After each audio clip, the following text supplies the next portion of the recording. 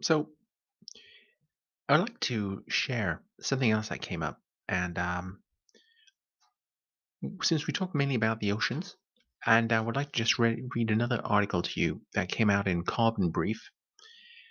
That's Carbon Brief, uh, which is what they call themselves. Their motto is "Clear on Climate." You'll get the link to the article also, and you may find other articles that you find interesting. But here is a guest post called "The Threat of High Probability Ocean Tipping Points." Which what it is, it shows you how climate change is altering the oceans. So that we get some more reference points, parameters, ways of understanding and observing the evolution of this planet in light of climate change. So here we have it. I'm going to start reading the article. Climate change is profoundly altering our oceans and marine ecosystems.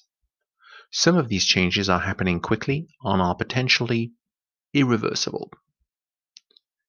Many are taking place silently and unnoticed.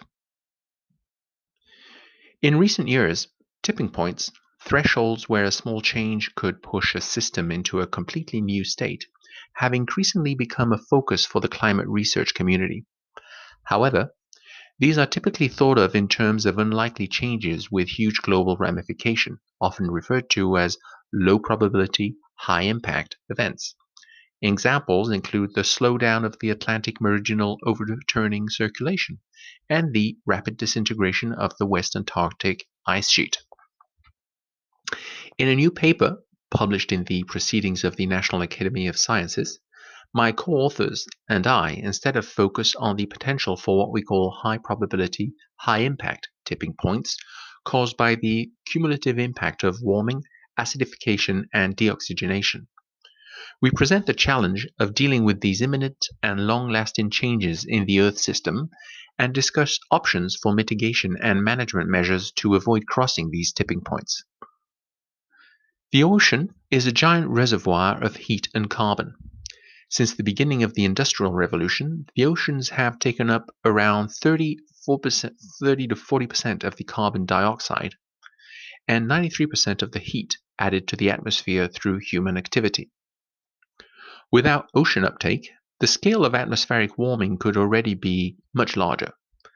But this comes with a high cost in the form of ocean warming and acidification, where the alkaline ocean becomes more acidic, and deoxygenation, where the oxygen content of the ocean falls. The potential impact of these processes on the marine environment is well documented. However, in some cases, they could trigger a number of regional tipping points with potentially widespread consequences for marine ecosystems and ocean functioning. Here are some examples. Each species has an optimal temperature range for their physiological functioning. Like humans, most marine organisms are vulnerable to warming above their optimal temperature. Without adaptation, some species will be hit hard by ocean warming. A well-known example is the threat to tropical coral reef systems such as Australia's Great Barrier Reef to mass coral bleaching from extreme heat. These coral reef systems play an important role for fisheries, for coastal protection, as fish nurseries, and for a number of other ecosystem services. This serves as an example of how the impact of ocean warming extends far beyond the most sensitive marine organisms, with range shifts being observed across the food web, from phytoplankton to marine mammals. Most marine organisms can only exist in seawater with sufficiently high concentrations of dissolved oxygen. Warming of the ocean decreases the solubility of oxygen in the water and slows down ocean mixing, which in turn decreases oxygen transport from the surface into the ocean interior.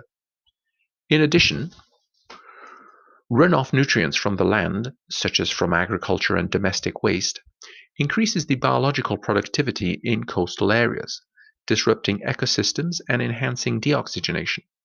Consequences for marine organisms are huge, with species distribution, growth, survival, and ability to reproduce negatively affected. Besides being the primary driver of global warming, CO2 also changes ocean chemistry, causing the acidification of seawater. Many marine organisms have shells or skeletal structures made of mineral forms particularly vulnerable to ocean acidification. A well-known example are pteropods, free-swimming sea snails and sea slugs that live in the upper 10 meters of the ocean, which are keystone species in the marine food web. Currently observed acidification conditions are already unprecedented within the last 65 million years, and are projected to continue and aggravate for many centuries, even with the reduction of carbon emissions to net zero. While these different processes are individually a danger to marine life, in combination with other threats, such as overfishing, high nutrient input from land and invasive species, they have the potential to cause ecosystem wide regime shifts. In addition, extreme events such as marine heat waves or high acidity, low oxygen events lead to severe consequences for marine biodiversity. Across the globe, the observed local and regional changes already add up to a substantial regional and possibly global problem. Examples include coastal acidification and anoxic ocean dead zones. The figure below highlights some of the regions of the world ocean that are under threat from these impacts. While these impacts already need dealing with today, ocean circulation patterns mean that they're also being stored up for the future. The upper ocean mixes on a timescale of decades, while the deep ocean masses are renewed from the surface on a much longer timescale, from hundreds to thousands of years. The present-day accumulation of heat and carbon are initially largest at the ocean surface, but through mixing and ocean currents, this excess of heat and carbon is transported away from the surface and into deeper layers. These short and long-term timescales have two consequences.